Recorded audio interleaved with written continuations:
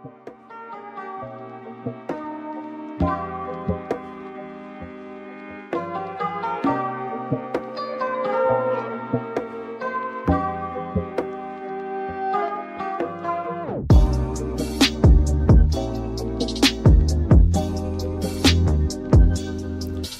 everyone. Welcome to this week's episode of the Oblivion Bar podcast, episode 007 this week. I am Chris Hacker. I'm one of your co-hosts here at the Oblivion Bar. On the screen or in your ear is... Aaron Better Actions Knowles. I'm sorry if I seem distracting while I'm on screen right. My light in my room is so bright right now. I am almost Caucasian. Yeah, it's coming down. Are you gonna get a good tan from this episode, or? It's so hot in here because of this light. Jesus. Well, I'm trying to figure out what I can do to make this. I'm sorry for the people that aren't seeing this. I got a lean butt. I'm gonna put a hat on. Right. Well, I'm gonna quickly point out the obvious here for everyone watching us on Twitch right now. We have a brand new look. How does the new layout look? We kind of partnered up and tried to make it a little more aesthetically pleasing for all of you watching on Twitch. So just continue to expect some new changes throughout the coming weeks. We got a lot of cool things in store for everyone who listens and or watches the podcast. So yeah, Aaron, I love that hat, by the way. Thanks. It's keeping the bright light out of my eyes. And also, this is one thing I've always wanted to do. I wanted to go, bam. If you agree, we got to do I have a hat on as well. Let's do a tip of the cap if we agree. Tip of the cap. Okay. The podcast listeners won't know what we're doing, but we'll know. But tip of the cap. All right. Well, let's go ahead and dive into our news and notes. Actually, I'm sorry. No. I want to quickly, I think we talked about this before the episode, and I think it's worth at least bringing up briefly. The world is on fire right now. And I'm not saying that to make light of it. It literally is on fire. And we wanted to essentially explain the fact that we understand what Aaron and I do here at the Oblivion Bar is total satire and not important, especially comparative to what's going on in the world right now. But we thought it was our duty to bring a little bit of levity, if we can, to the listeners or the watchers on stream. So just know that we're fully aware. I don't think we need to really put our opinion out there on what we think is going on in the world. We just want to hopefully bring some happiness and positivity to your life with what we're doing here at the Oblivion Bar. So unless Aaron has something he wants to add to that thought, I think that's pretty much where we stand as a podcast. I mean, there needs to be. So we're not blind to it. We're not deaf to it. We're not completely unaware. Because honestly, that's the issue. Is ignorance is what breeds hate and fear. So here at the Oblivion Bar, we are not blinding ourselves to it, but we are not taking necessarily part in it, at least for on the show's stance, because we need to have a place that's safe, that's an escape, that you don't have to worry about coming to and hearing about all of it. Like, this is going to be the end of it, really, that we're going to discuss about it. We may talk about it individually, but really for this part, this doesn't need to be another platform to speak about it, because we don't really have a platform. We're just kind of talking amongst friends. So we each have our own individual opinions on it, whether they're parallel or perpendicular, which is okay. And that's the way the world needs to be. The world needs to be able to discuss things like this in an open forum, open way, without, it having to get heated. Mm-hmm. Absolutely.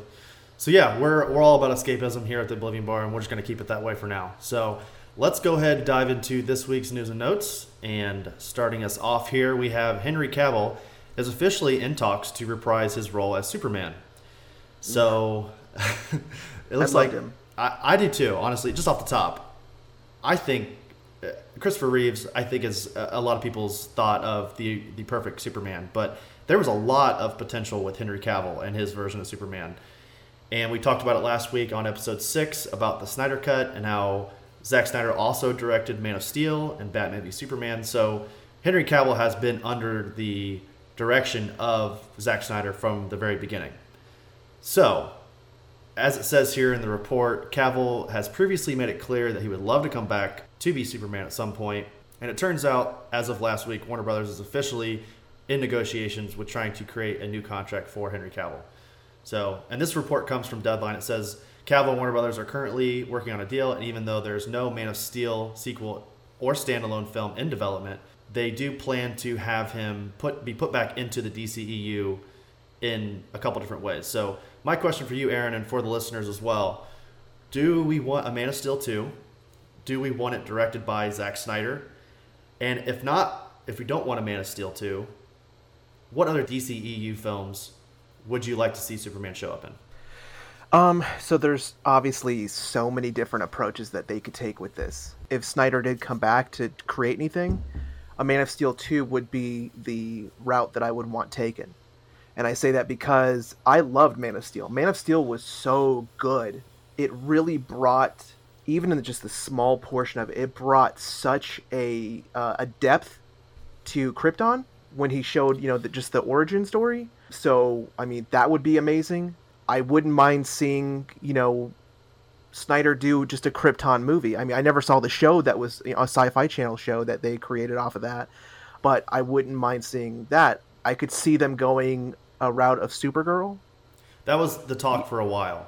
Once Henry Cavill had kind of stepped away, like we talked about, they had briefly talked about how they were in development for a Supergirl show and essentially do what they thought they wanted to do with Superman, but with Supergirl instead. So yes, I tend to agree as well with Man of Steel. I like it quite a bit. There are certain aspects I definitely don't like, i.e. the General Zod neck snap. If you love these people so much, you can mourn for them. Don't do this! Stop!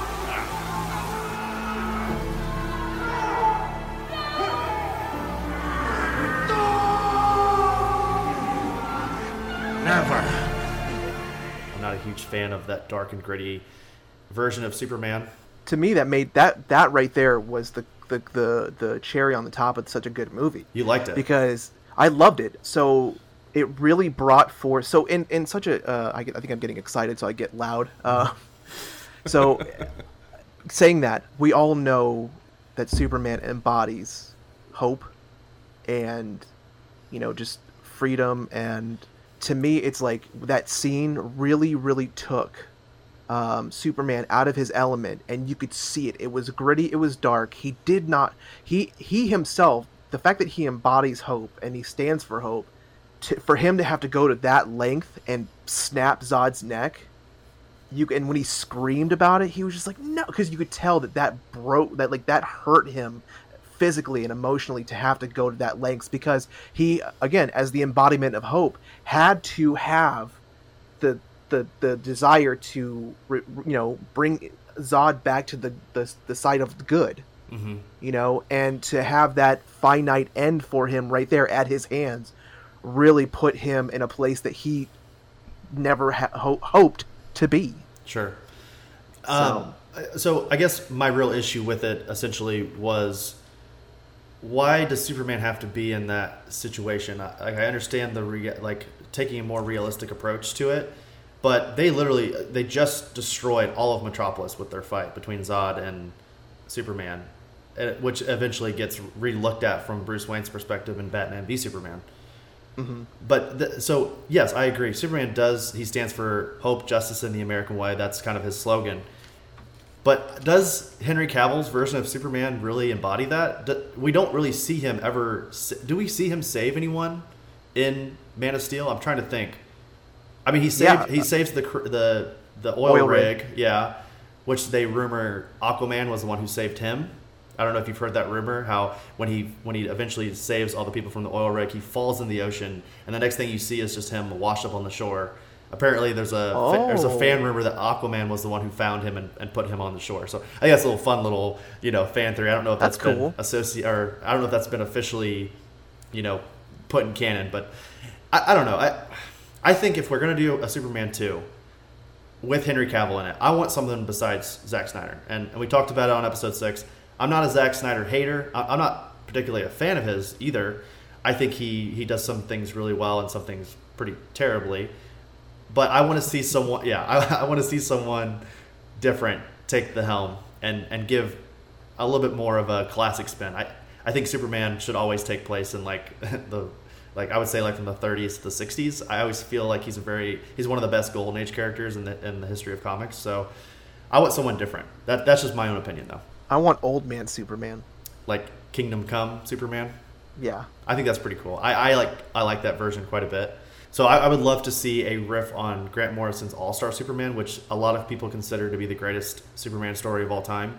It's basically Superman finds out that he's dying. I'm forgetting the reason specifically why he's dying, but it shows him over the next week or so of him kind of righting some wrongs, doing his Superman thing, and it really just shows the humanity that was instilled in Superman, because obviously he's not from Earth, he's not from the United States, he's an alien.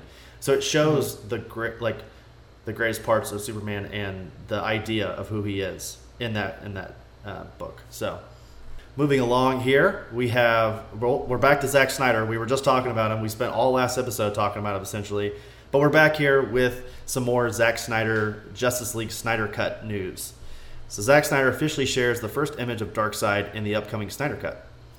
So I gotta say, I gotta toot my own horn real quick. Yeah. I am on point with these topic pictures today. Oh yes, that looks awesome. That does look really good. I actually just came back here to the stream, and I do approve.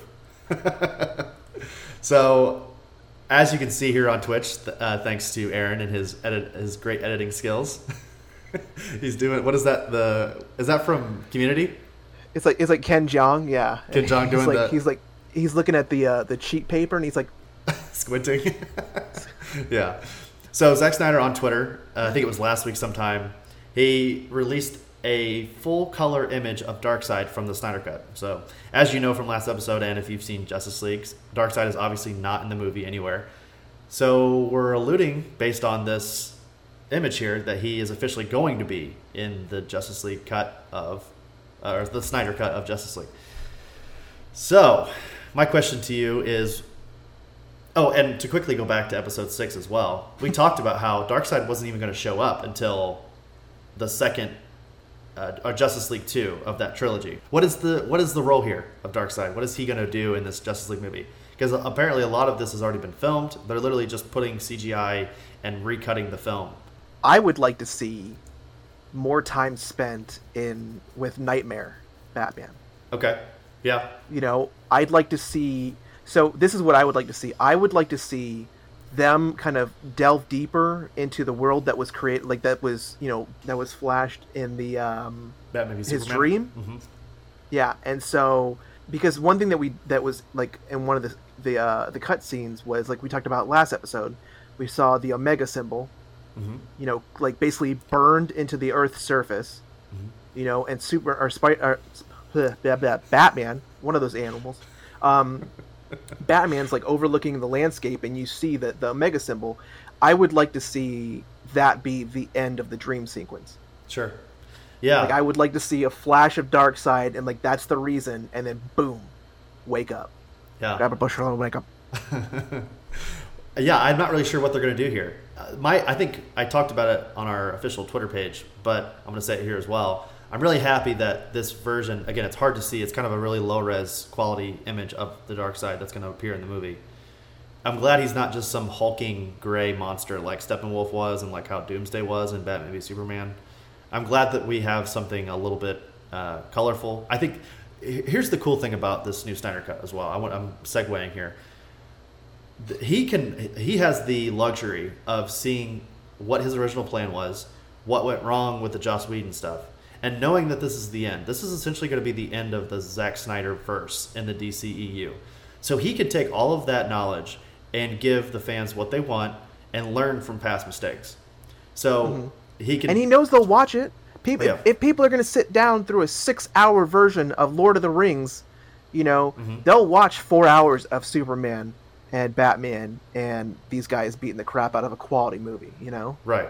And they've kind of hinted at the fact that Zack Snyder's actually not going to release this in all one lump slump. All one lump. I can't even say it. Some. One Thank lump you. sum. I got a little tongue tied. So he's not going to release it all at once. He's basically going to split it up into 6 parts and release it in 1 hour segments. So it's going to be about 4.5 to 5 hours, and that's going to be about 45 minutes per episode, if my math Give me checks that out. Forrest Whitaker eye. Yeah, it's a lot. So they're debating on how they want to actually do that. I'm give it to the people, man. Well, it's got people intrigued. HBO Max was a very successful launch. I have it. Yeah. So I don't know. I'm curious. I'm really wanting to know what they're going to do here with Darkseid, because they're not going to be able to do all the things that we said they would do in episode 6. They're not going to be able to destroy Earth and put the heroes essentially in the worst possible scenario where they have to band together with 4 or 5 of them. So if they're going to show Darkseid in the movie, it's probably going to be very sparingly. I don't know. Yeah. My friend Erin Devlin, she says that she is going to watch it no matter what. Yeah, I probably will too. I can assume that you probably will as well. They have our money. Oh yeah. So I wanted to kind of, if I can touch base, we talked about Henry Cavill's battle with, Superman's battle with Zod through I don't want to say the streets of Metropolis, but that was honestly one of the things that I had been, so as a kid, watching science fiction movies, there's a couple of things that I always dreamed of seeing a quality version of. Mm-hmm. That's giant robots beating the crap out of each other in a cityscape. I got that with Pacific Rim, all right? And then like 2 superheroes, or a supervillain and a superhero, beating the crap out of each other across a city, sure. On the right scale. Mm-hmm. And I got that. I received that. My goal was met. My dream came to fruition with that battle. Mm-hmm. Like I'm talking, they had laser vision. They had, they were like sonic explosions from their their punches. It was almost like watching, like the only thing that could be better would be to see like like when Goku fought like Frieza, and they were both evenly matched. It's just like all you see is in the sky. Yeah, they basically destroy that whole planet. Exactly. That's like the only thing that could make it a little bit better. Right. But they did a great job in my opinion. So, and also I will say this: if you ever want to see something that's freaking hilarious, so the guy who played General Zod was Michael Shannon. Mm-hmm. And if you've never seen it, you have to Google Michael Shannon reads sorority letter. Okay. It is the funniest thing I have ever seen. on I think it was like Funny or Die or something, originally created and hosted. It's so good. Sure. Yeah, Michael Shannon's mostly known as a very serious actor. He doesn't do very many comedic roles. So to see him do something like that is pretty funny. And also, I want to say for the record, I really like Michael Shannon as General Zod. I think he did a great job, yes. Especially with what was given to him. My rebuttal with your fight. I'm sorry, I have to say this right now because I'll forget. So they level Smallville, and then they eventually transport the fight to Metropolis. The whole thing, the reason why I don't love that is because I feel like Superman, he's the type of hero that would take this, he would take it elsewhere. Like, I realize that this is a very new version of Superman. He probably hasn't learned his lesson as far as like how to take a fight somewhere else, that way he's not destroying a whole town. But like, I don't want to like substitute eye candy for the core of the character. That's just my preference, obviously.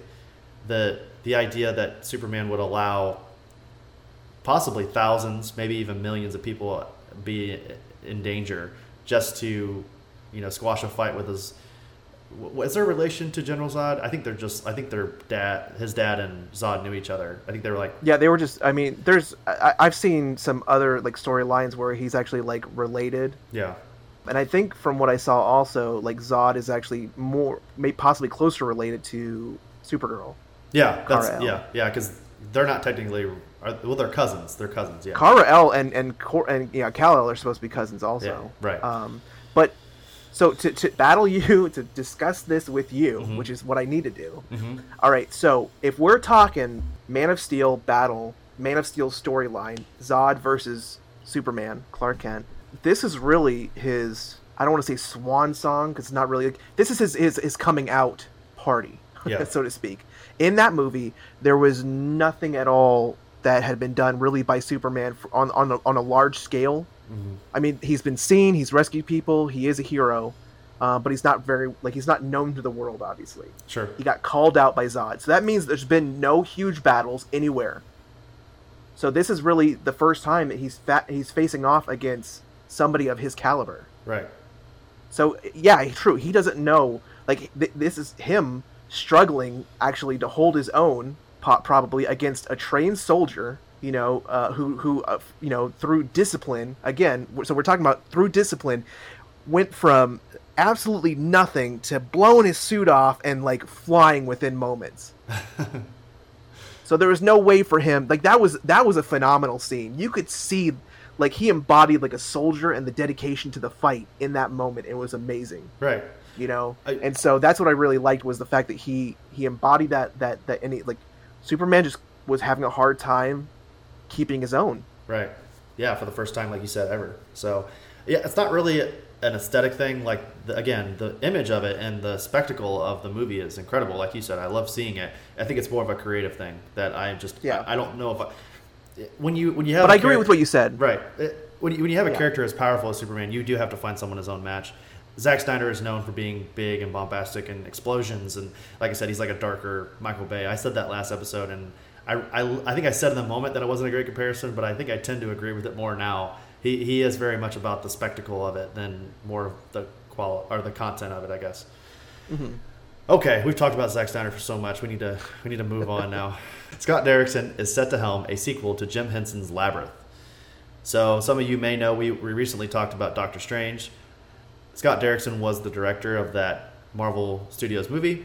He recently dropped out of the sequel, and Sam Raimi took over as Doctor Strange number 2. So, obviously, Scott Derrickson needs something new to work on. If you're not familiar with Scott Derrickson, he obviously, like I said, did Doctor Strange. He also did Exorcism of Emily Rose in 2005. And he also did Sinister in 2012, which, if you haven't seen either one of those, I would suggest you watch Sinister, because The Exorcism of Emily Rose is not great. But obviously he has a horror background. So if you're not familiar with Labyrinth, first of all, what are you doing? Secondly, the original film starred David Bowie and Jennifer Connelly. It was originally released in 1986 and now has a huge cult following. I think it might have been a theatrical failure. I don't think it ever made its money back. But now it's incredibly popular. Jim Henson, pretty much everything he's done now has gained some type of cult following. So my question is, with the Scott Derrickson inclusion now as director, are we assuming that maybe Labyrinth, the reboot here, might have a little bit more of a horror undertone with Derrickson at the helm? I'm just going to go with, if you haven't seen a lot of Jim Henson's works, the detail and the imagination that has gone into a lot of his creatures is truly horrifying. Yeah, absolutely. So I can honestly say that if you didn't think that there was a horror aspect to them already, right, there definitely was. Like, I'm talking the Skeksis from the Dark Crystal, the goblins from the Labyrinth. Like, a lot of these creatures were like horrifyingly like disturbing for children. Sure. So I could see them kind of trying to maybe take it a little bit more, but also they could just be wanting. So obviously, like a horror director and producer, like, they have a team already of like people that are able to create like certain things.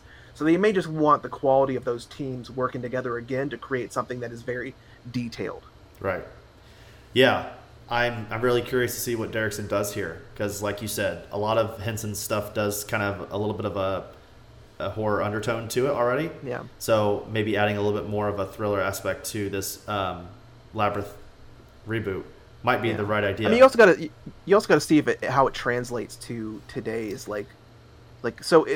For me, it's really hard to take a classic movie like this and then, because it's not a reimagining, it's not a retelling, it's not a reboot. It's supposed to be a sequel.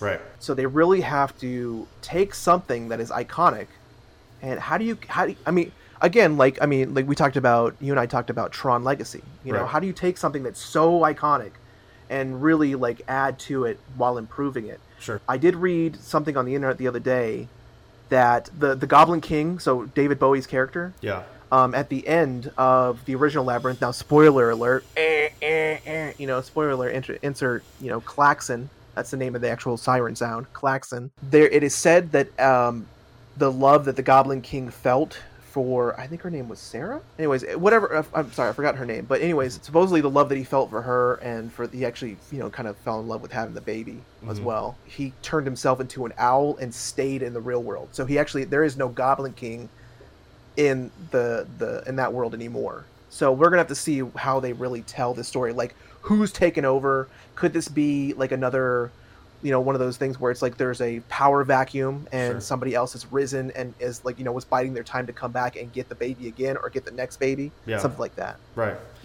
Yeah, I'm curious. I've only seen Labyrinth once, and I'm familiar with a lot of Jim Henson's work. Obviously, Sesame Street, The Dark Crystal. A lot of his stuff has continued to be popular long after. And he's passed, hasn't he? He recently passed. Who, Jim Henson? Yeah. Yeah. Yeah. He recently, I think he passed away. Not recently. Actually, he died in 1990. I thought it was a couple years ago, but yeah, 1990 is when he officially passed. So a lot of his work has continued to live on, and I think that says a lot about the popularity of these properties. So yeah, and you can see, yeah, I mean, like he did some Sesame Street characters. Like I went to actually a Jim Henson exhibit when I was living in like Seattle. Mm-hmm. They actually, so they have underneath the Seattle Space Needle, they have it's called the EMP, the Electric Music Experience or Electronic Music Experience, whatever. Mm-hmm. It's a museum dedicated to music. There's a lot of Jimi Hendrix guitars, all Prince outfits, all that stuff. But right next door, kind of, it's almost a what do you call it? Like a duplex. Sure. So on the other side is the Science Fiction Museum. And when I was there, they had an exhibit for Jim Henson, so they had like a lot of stuff that was based off of the Dark Crystal, Labyrinth, Sesame Street, all that stuff. Fraggle Rock, Yep. which was Jim Henson. Yep. So there's a lot of stuff. And again, like I say at the beginning of the conversation, I said that a lot of the creatures, a lot of the animatronics that he created were so detailed Mm-hmm. and otherworldly. They were scary, Right. but I still love them. Yeah. So we talked about it, I think, in episode 5 with Max about how a lot of the best horror films are all in camera. There's not a lot of CGI. And I think the same can be said about Jim Henson, a lot of his properties. They very rarely ever use a lot of CGI. It's a lot of in camera, like practical effects. So I'm really curious to see what Scott Derrickson does, because basically his specialty is horror. I would say Doctor Strange, it's a lot of CGI. Obviously, Marvel Studios is always going to invest in that stuff. Disney has that type of money. So I'm curious what they're going to do here. I hope that they stay true to the Jim Henson vision and go a lot of practical. I think that would be the best idea for this Mm-hmm. new generation of Labyrinth. Alrighty, moving on here. We have one more bit of news here. Go ahead and actually introduce this one, because I exited out of my drive. No problem. So, according to Entertainment Scooper Daniel Richman, Lucasfilms is developing a live-action Admiral Thrawn. Neither of us can speak today. Admiral Thrawn series. So, Grand Admiral Thrawn was created by Timothy Zahn and made his debut in the novel Heir to the Empire. He's a member of the Chris race, but I like Chris race better. Yeah, Chris race. And is an Imperial military commander who took control of the Galactic Empire 5 years after the events of Return of the Jedi. Mm-hmm. The character was pulled out of the extended universe and explored in an animated series, Star Wars Rebels, which I personally have not watched yet, and is made his debut in season 3. Mm-hmm. Who would you cast as Thrawn, and would you like to see him show up in a live-action film? Yeah. So we talked a little bit about the casting of Thrawn in the live action, because this says here, live action. We talked about it before the show. I would really love to see Matt Smith take on. There was the rumor that he was actually going to play Thrawn in Rise of Skywalker. Obviously, that didn't happen. I wonder. They said that he was on set one day, so I wonder if maybe he was just like a stormtrooper or something. But there was a rumor. I would still love to see that, though. I would love to see Matt Smith's version of what is it? Grand Admiral. I almost said General. Grand Admiral Thrawn. So I don't know a ton about Thrawn. Are you familiar with him? I know he's blue. That's really the only thing that I know. I know, like I said, I know he shows up in Star Wars Rebels. So I don't know a ton about him. I think it would be cool to. I'm a huge fan of what Star Wars has been doing, specifically Lucasfilms, doing with as far as taking a lot of the more popular stuff from the expanded universe back in the day, from the Dark Horse stuff and the old Marvel comic stuff, and bringing it into the current continuity, because they realize what the fans want. They want some of those old characters they loved. So I'm a huge fan of them bringing in Thrawn and putting him into the live action. I'm curious. There's not a ton of information on this outside of, because this is a rumor from an Entertainment Scooper, Daniel Richman. So we don't know this for a fact. This has not been confirmed. This is obviously just a rumor, but I'm a big fan of this. So is there anybody outside of Matt Smith that you would like to see? So my thing for him is, he was in the expanded universe, which I believe Lucas George Lucas ended up saying was non-canon. Yeah. And so When they sold Lucasfilm, when they sold to Disney, they basically nixed all that, like 40 years of expanded universe stuff, and said, nope, no longer canon.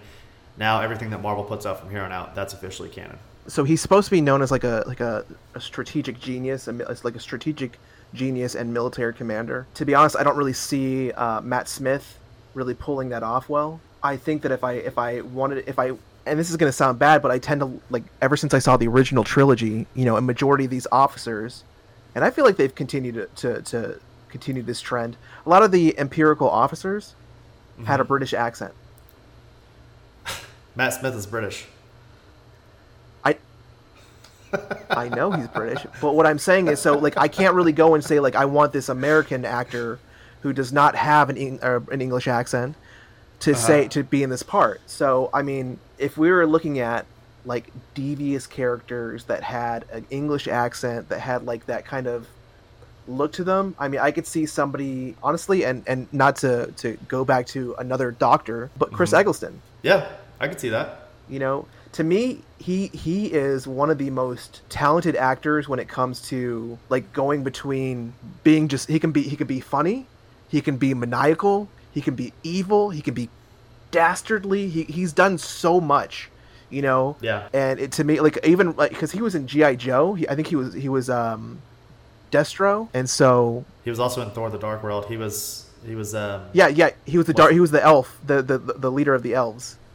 Yeah, it starts with an M. Hold on, let me look it up. Malachi. Yep, thank you. That's who it is. So yeah, I agree. I like that cast. I like that casting for General Thrawn. Again, this is I just said it, General Thrawn. It's not General Thrawn. It's Grand Admiral. I want to give him I want to say his correct rank. You know. So yeah, Devlin said she wants to see Jeremy Irons. Okay, I think Jeremy might be a tad old. You know, like they like when they cast these new characters, they always like someone that they can sign a 8 film contract with. Yeah. So I think Jeremy Irons is probably in his early 70s, you think, maybe mid 60s. Yeah. So did you watch, okay, and I got to ask you, I'm sorry to interrupt, but did you watch the Watchmen? Did you watch the Watchmen show? Yeah, absolutely. So, you know, obviously he played Ozymandias. Uh-huh.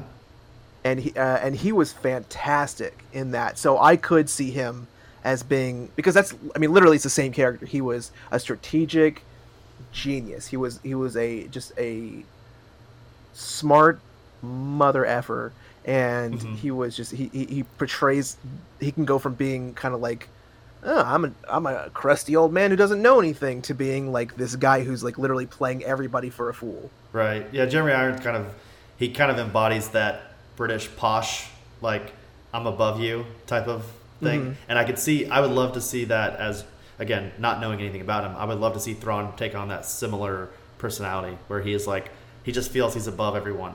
So I got one question though, and this is gonna bug me, but why have we never seen Sean Connery in a Star Wars movie? I think Sean Connery is done with genre films. After he got burned with League of Extraordinary Gentlemen, he does not want to. I haven't even seen him in any movies recently in general. Yeah. Have you? I honestly, now that I think about it, I don't think I have. I think he literally got burned so badly with League of Extraordinary Gentlemen that he is... I'm not going to lie. I enjoyed that movie in, like, a terrible way. Yeah, it's definitely like, you know, turn your brain off and watch it kind of thing. So, for our main topic this week, we're doing a Battle Royale. Let's get ready to rumble!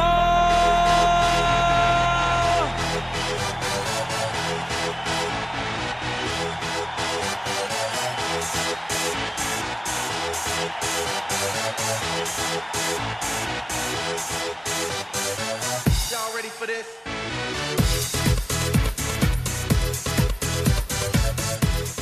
And we thought this would be fun for Aaron and I both to pick 6 fighters that we would like to pit up against each other and basically have them fight it out. We'll basically be making our case for each of our fighters to see who we think would win in these particular fights. So here are the rules of our Battle Royale. Like I said, we both have 6 fighters. We're going to choose them randomly. And this fight's going to take place in an arena with indestructible walls. with no cover or shields for either participant. The battlefield will be exactly 200 feet long and 85 feet wide, which is basically the same size of a standard professional hockey rink. The participants will have whatever's on them based on their general inventory. So the example that I have here is that, for instance, if one of us picked Doc Brown, we would think that he would probably have the DeLorean on him. Maybe he would have Einstein on him as well. Maybe a couple screwdrivers or, general equipment. Plutonium? He probably would have some plutonium on him, but just enough, like not too much, but just enough to like be short almost. The fight here has to end in death. I know that's kind of bleak, but the two fighters have to fight to the death. They cannot bring any reinforcements unless the scenario allows it, and there can be no ties. It has to end in a W for one of our participants. This is gonna be fun. Each so 6 random fighters. 6 random fighters. I have mine laid out right next to me here, all face down. Each scenario will have one specific spin on the match. So the example I have here is that the battle could take place in the dark, could have a large body of water in the middle of the arena. The arena could have no oxygen in it. The possibilities are endless. So, Aaron, are you ready for our first ever I'm absolutely ready. Battle Royale? All right, so pick randomly. I'm absolutely ready. Let me go ahead and set the stage here. So, special setting for battle number 1 is this match has 0 gravity. So the dome is completely weightless. It's basically like fighting on the moon. So I'm going to pick my random guy here. Are you ready? I'm ready. All right. All right, hold on. I'm gonna pick this one. All right, I'm ready. 1, 2, 3. What is yours? I don't know if you can see. Mine is Master Chief. Oh, why is mine back? But mine's Master Chief from Halo Guardians.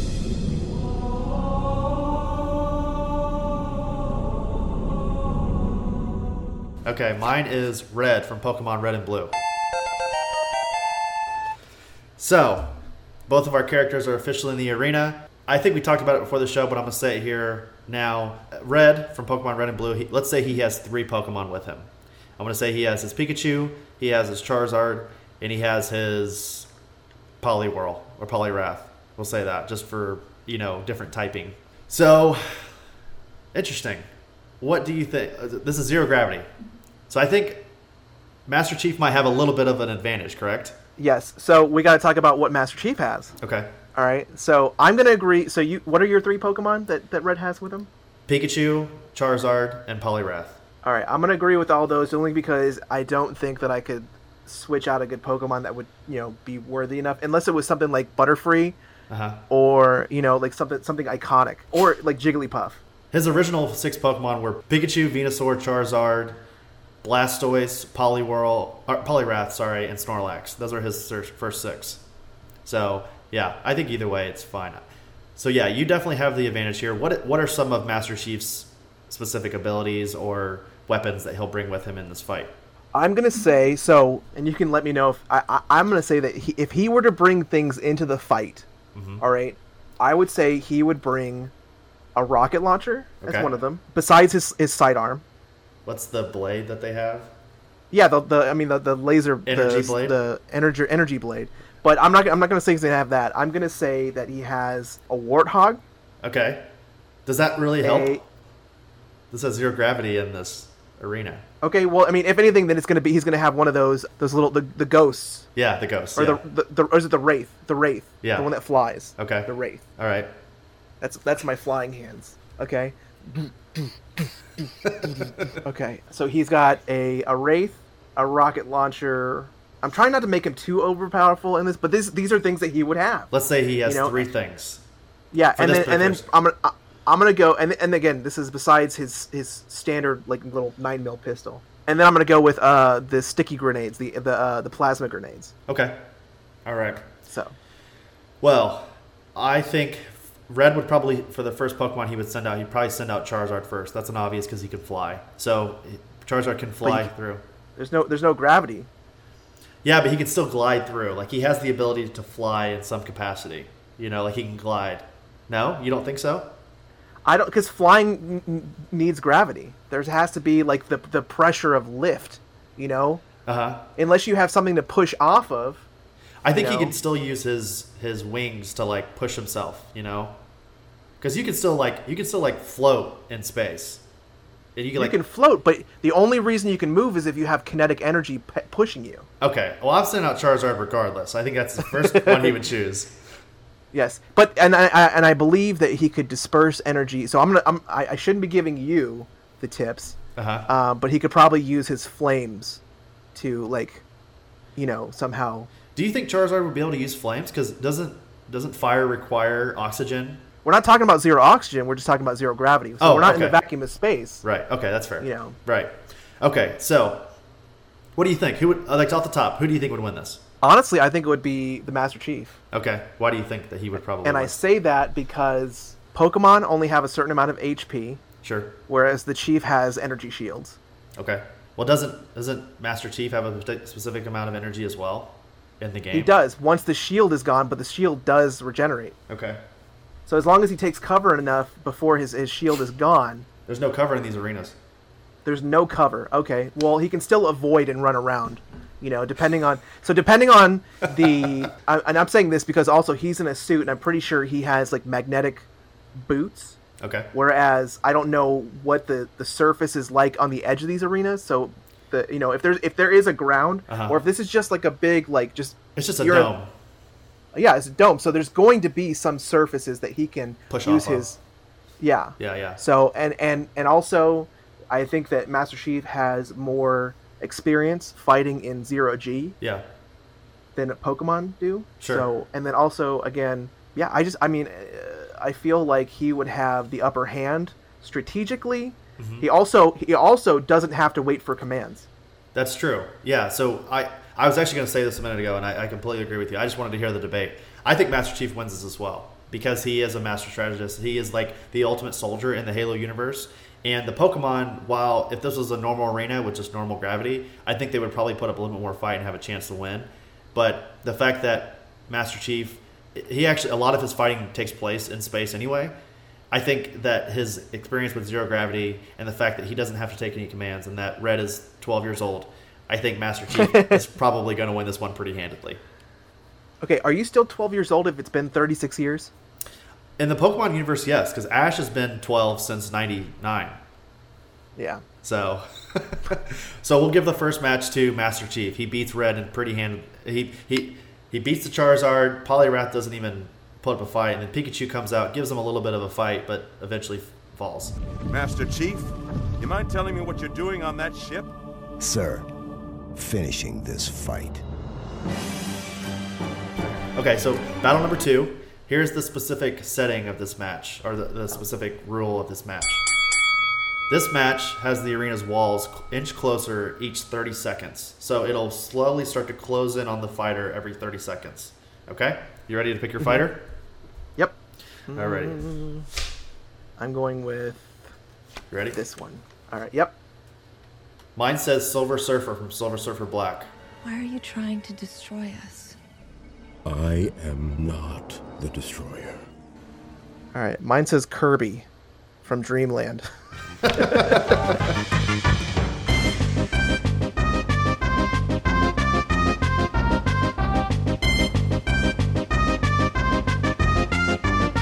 Okay, that's kind of a weird one. All right. So, off the top, Silver Surfer from Silver Surfer Black. This is a version of Silver Surfer who has been to the edge of the universe. He's essentially been traveling the void of space for hundreds of thousands of years. So he's seen a lot of things. This is basically the end of Silver Surfer. This is like the end of his life, towards the end of his life at least. And the big caveat is that Silver Surfer is beginning to use up his power cosmic. So his arm, starting at his arm, is slowly starting to turn like this black, like kind of like the black of space. It's been essentially like eating at him. And by the end of the story, he is completely black. Like he's got like this like weird kind of black purpley look to him. And eventually he shows up in the Donny Cates Thanos win storyline. So that's like the very end of the universe with the Cosmic Ghost Rider, Silver Surfer Black, and Old Man Thanos. Really great storyline. That's Silver Surfer Black. Can you go ahead and explain Kirby to us, Aaron? Kirby is a small, round, pink. He looks a lot like Jigglypuff, just like a creature. Yeah. His main abilities are that he's able to inhale his enemies at a fierce speed. and then assimilate some of their abilities. So depending on what their stronger characteristics are, he actually may. So his body can actually expand. His mouth and body can expand to the size to encompass his enemies, and then again take over some of their abilities. Mm-hmm. Or not take over, but really like borrow their abilities and some of their physical appearance. So, for example, if you've ever played Super Smash Brothers, he does this to just about every character. If it's Yoshi, he's able to take his green appearance, like the shell and like boots, and he can inhale a character with his, or suck in a character with a tongue, dirty, and then poop them out in an egg. Yep. For Samus, he gets like her helmet, and then can shoot lasers. So there's like, and so I guess if I were to say, if he were to somehow inhale the Silver Surfer, he would take maybe like a blackish sheen and have a board. He would gain the power cosmic essentially. Yes. Yeah. Well, at least a fraction of it. Sure. So he's also able to fly because he can make himself buoyant and lighter than air, and then he can also, I think he can turn himself into like a rock and smash down on the ground. So he has the ability to like change his density and his appearance. Yes. Like he takes on the characteristics of whoever he swallows. Okay, that makes sense. So in this scenario here, like I said at the beginning, battle number 2 means that the walls will slowly be closing in. So I think that gives Kirby a slight advantage, because the closer that Silver Surfer gets to Kirby, gives Kirby the better chance to eventually consume him in some way. Now, I think that if Silver Surfer, he's not afraid to kill. He does it in the comics quite a bit. He definitely doesn't prefer to do it, but he's not opposed to it. So I think, knowing what he knows, as soon as the walls start to close in, I think Silver Surfer eventually starts to use the Power Cosmic from the get-go. Now, does Kirby have the ability to consume that Power Cosmic when he shoots it at him? I wonder. I don't think he can. I think he has to actually consume the person Gotcha. to gain the abilities. Okay. So I guess the question is, and this is what I think here, as far as the results of the match. I think Silver Surfer wins this one as long as he doesn't drag it out. I don't know if this is a factor, but he's only 8 inches tall. Okay. I would say Silver Surfer is the size of your basic, like your adult male. So he's probably like 6'2" or 3. With the board, 6'4", 6'5". Yes. So I would dare to say that I think Silver Surfer probably wins this one, as long as he doesn't get too close. Now, if he drags this fight out too long, I think Kirby wins it. Mm-hmm. What do you think? I would say, so we gotta look at this potentially like situationally. There's so many ways to approach this. I like arguments and I like discussions. So I would say that you could consider Kirby to be innocent looking and only 8 inches tall. Is he unassuming to the point where he could sneak up on the Silver Surfer without him noticing him? Sure. Is this like a scenario where like Silver Surfer, because Silver Surfer is the part of the reason why I love him, he's one of my favorite Marvel characters, is that he's almost like naive. He just assumes that everyone is as good as he is, and he's very powerful. He's one of those powerful Marvel characters in the universe. But a lot of times he doesn't use that full power unless he absolutely has to.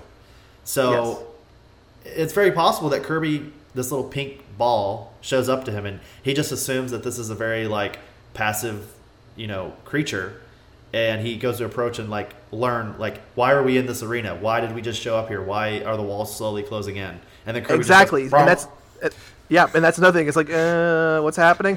Yeah, exactly. So I mean, I would say that if we're talking definitely like a battle royale, like they know they have to fight each other to survive, I would think that yes, I would submit that the Silver Surfer, knowing that this was the only way of survival, would do what he needed to do to take out Kirby, because I don't think it would be much of an ability. You're talking about powers cosmic, and you're talking about a little guy that can inhale him to maybe get a portion or get an ability of the Surfer, and that's probably about it. Sure. You don't even know if he's able to access what the Silver Surfer has. Again, he may just get the board and be able to fly around. Right. So I think really it all boils down to what does Kirby get, and because that is too broad to answer, I think it goes straight to the Silver Surfer. Right, and also we have to determine how long the fight lasts. Does Kirby even have a chance? Yes. Does he even have a chance to get close enough to him? Also, I forgot to mention in the beginning, not to add insult to injury, but Silver Surfer Black also has Mjolnir for some reason. He has it at the end of the universe, because when he goes to attack Thanos and Thanos wins, he's again all black and he has Mjolnir with him. So yeah. So I guess I don't know if we want to include that in the fight, but again, I don't think it really matters based on what we decided. I will no longer serve. This is the end for us both. Alrighty, battle number 3. This match allows each participant to call one reinforcement during the fight at any point. Ooh, this could be good. You ready? Yes. All right. Okay, you ready? Yeah. 1, 2, 3. What does yours say? Mine says Kevin from Home Alone.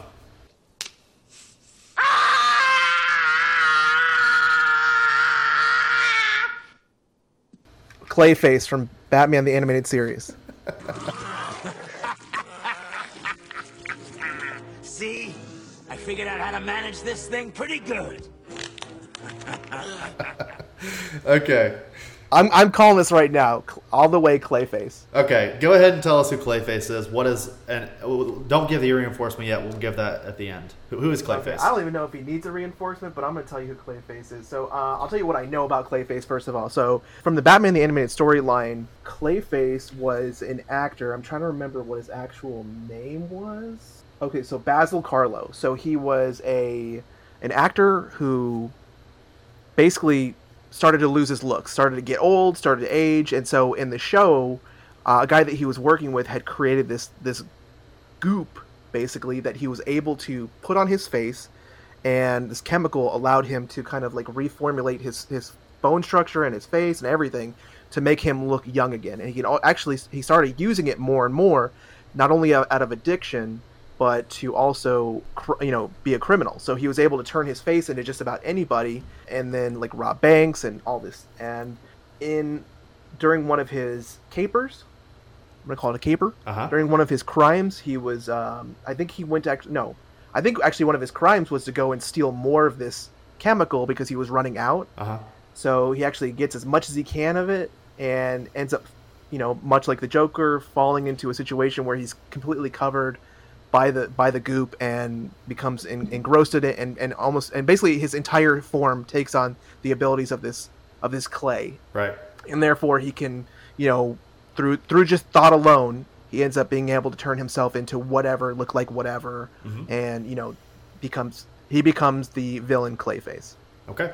So if you're not familiar with Home Alone, Kevin is Macaulay Culkin in the movie. And he essentially is left at home. He has a falling out with his huge family, and they're scheduled to go to Paris the next day. And his mom sends him up to his room to sleep for the night, to essentially separate himself from the family. And they forget about him the next day. They go to Paris, and he's left at home alone, just like in the title.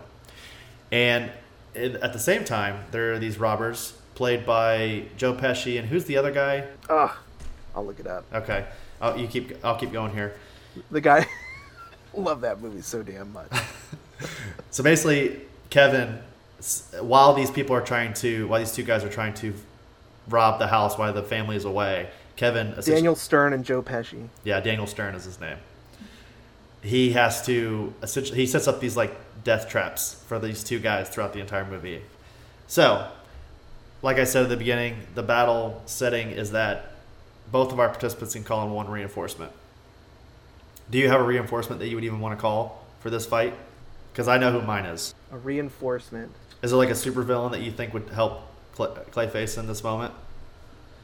I'm going to call on the old guy from the movie, the noir movie, You Filthy Animal. That's who Kevin's going to bring in. He's going to have a Tommy gun with him. Oh, I think, not Snakes. I don't remember that dude's name. Yeah, but I don't even think who would he call? I know he teamed up with he's got a good relationship. Other people. He's got a good relationship with Penguin, and he's got a good relationship with Two-Face in the animated series. I'm gonna go with Two-Face. Okay, so I'm gonna go with Two-Face. Harvey Dent has joined the game. Yes. All right. So first off, we're in a big arena. There's nothing here except for the small amount of little trinkets that Kevin has, and an old guy with a Tommy gun. We've got two of Batman's biggest villains of all time, Clayface and Two-Face. Two-Face, there's three faces in this on your side. I've only got 2. It's not fair. So off the top, I think that Kevin would immediately start setting up traps. Now, here's what I think. I think Clayface might immediately... I wonder if Clayface would have any way of knowing what Kevin's parents look like, because then he could like transform himself into one of his parents. That way Kevin would want to attack him. What do you think? Mm-hmm. That was my argument was going to be. Clayface could really impersonate just about anybody. Right. Whether it be his sister, whether it be his parents. Yep.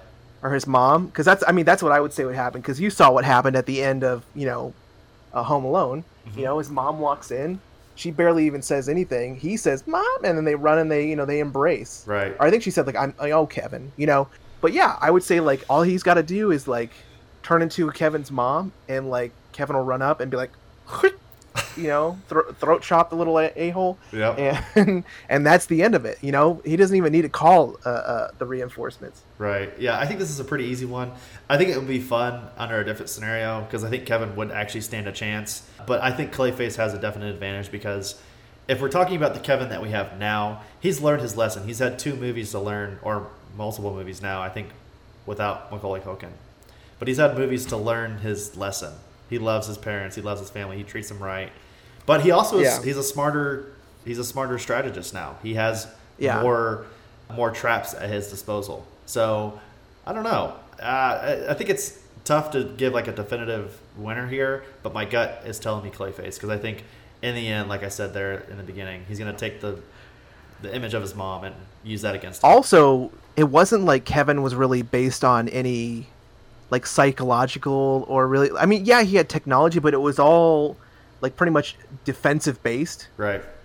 So whether you could say like, I mean, I really haven't seen any of the newer ones like with the kid that was not Macaulay Culkin. Right. But yeah, unless you give him time to set up his traps, but even if he did set up traps, think about this. Clayface, just as Clayface is walking in the house, all of a sudden it's like, you see Kevin at the top of the stairs, so you're going to walk up the stairs, and he's going to drop a pipe into your face. Oh, I'm Clayface. Right. That doesn't hurt me. It's just going to go straight through me. It's going to be like T-1000 walking through a prison cell. It's not going to hurt him. None of this stuff is going to hurt him. Right. Yeah. I think he might be a little outmatched here. The only thing does Clayface have anything against killing children? Because that's the only thing he'd have to decide. I would assume he would. Does he have any kids himself? Sometimes if they have children, they choose not to kill the children. Yeah, I don't know. All right, so Clayface is the winner of that match.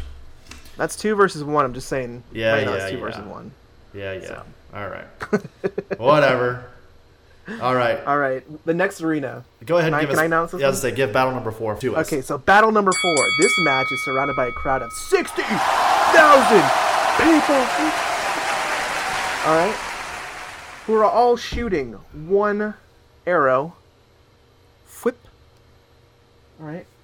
With a bow and arrow towards the fighters every 2 minutes. So tonight, we dine in hell, We basically have a playoff football game crowd all shooting arrows at these 2 fighters every 2 minutes. So, Are you ready to pick your random fighter? Yes. All right. I have one in here that I know would definitely lose in this scenario. I'm going to go 3. Are we taking? I got mine. Have you already picked? I've got mine. Okay. 3, 2... Oh, I did. What? You ready? I looked. Okay. I looked. That's okay. 3, 2, 1. All right. Mine's backwards, but it's Captain America from Endgame. This is the fight of our lives. And we're going to win. Whatever it takes. Good luck. Mine is Swamp Thing from Alan Moore's Run. Why have you brought me here? You sure it was me? Maybe it was this place that called you. This is actually a really good fight. I think this is kind of even in a lot of aspects, but also, too, we have to worry about the arrows. So, yes. Off the top, Swamp Thing. Tell me about Swamp Thing. Yeah, I want to know about Swamp Thing. Swamp Thing is the avatar of the green. He is one of the elementals in the DC universe. So Alec Holland one night is creating a bio-regenerative serum, basically, which allows people to regrow. It's basically like the lizard in Spider-Man, where like they can regrow limbs using like biotechnology. And a competitor for the company that he was selling to actually found out about this, found out where he was creating the serum, and sets all of his work on fire. And while he's running for his life on fire, he goes into the swamp of, I think it's Louisiana. And the biotechnology and the swamp fuse together into Alec Holland, making him into Swamp Thing. So Alan Moore actually doesn't tell an origin story. It's actually Len Wein who creates that origin for him before Alan Moore took over. But Alan Moore is responsible for giving Swamp Thing a lot of new abilities, such as his ability to not the movie Swamp Thing. Or not him. He sucks. Those movies are not good. Don't watch them. Everyone at home, if you haven't seen them, do not watch them. They're directed by John Carpenter, I think, or Wes Craven, one of the two. Anyway, so Alan Moore gave Swamp Thing the ability. What? I'll tell you when it's my turn. Okay, all right. My friend Aaron just sent me a message about this battle, and Okay. I'm loving it. All right. So Alan Moore gave him the ability to basically condense his consciousness into the earth, so he can basically be full Swamp Thing. Swamp Thing sits around, I'd say it's 6'6". He's probably, maybe I would say he weighs around 300 pounds. He's a big presence. And he can condense himself into the ground and repurpose himself into a flower or in a tree or in a bush, or he can basically condense himself down into the earth. This happens whenever he gets transported to another planet, and he figures out a way to condense himself down into oxygen, and he travels through space somehow. I didn't think there was any oxygen in space, but it's all Alan Moore and his evil brain. He knows the science behind it, I guess. But he finds himself back to Earth. It's really crazy. Also, there's a really cool storyline in Swamp Thing during Alan Moore's run where Abby Arcane, who is the girlfriend of Alec Holland, who eventually she still dates Swamp Thing when he turns into Swamp Thing. She actually gets, I know, right? Well, that's the funny part of the story is that someone catches her hanging out with Swamp Thing, and they arrest her because they think it's wrong that she's associating with this monster. And I think it's Harvey Bullock, the partner to Commissioner Gordon in Gotham. I don't know why he catches her, but he does. And they actually take her to Gotham and put her in jail. So Swamp Thing finds Batman and he says, "Hey, I know this is your jurisdiction. Give me back Abby and nothing bad will happen." And Batman's like, I can try, but I don't really know what I'm going to do here. So the next issue is Batman just going around to different people in Gotham "Hey, I need to get this girl out of jail because we're up against something huge right now." And at the end of the issue, Batman he's unsuccessful. He can't do it.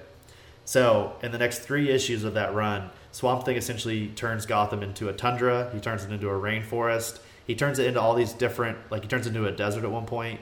He takes all these different settings and turns Gotham into that particular environment until Abby is eventually given back to Swamp Thing. And Batman is fully sympathetic the whole time. He's like, "Yeah, I get it. They shouldn't have arrested her." But he's like, what do you want me to do? And Swamp Thing's like, "I don't care. Give me back my lady, or I'm turning your city into a freaking wasteland." So that's the type of power we're talking about here with Swamp Thing. He's very similar to Solar Surfer in that way. Where, but you said he's an elemental in the universe. On Earth, there are 4 on Earth. Okay. There are 4 elementals on Earth. He's the green, is what they call him, the green. Okay, so I guess I'm kind of confused. Okay.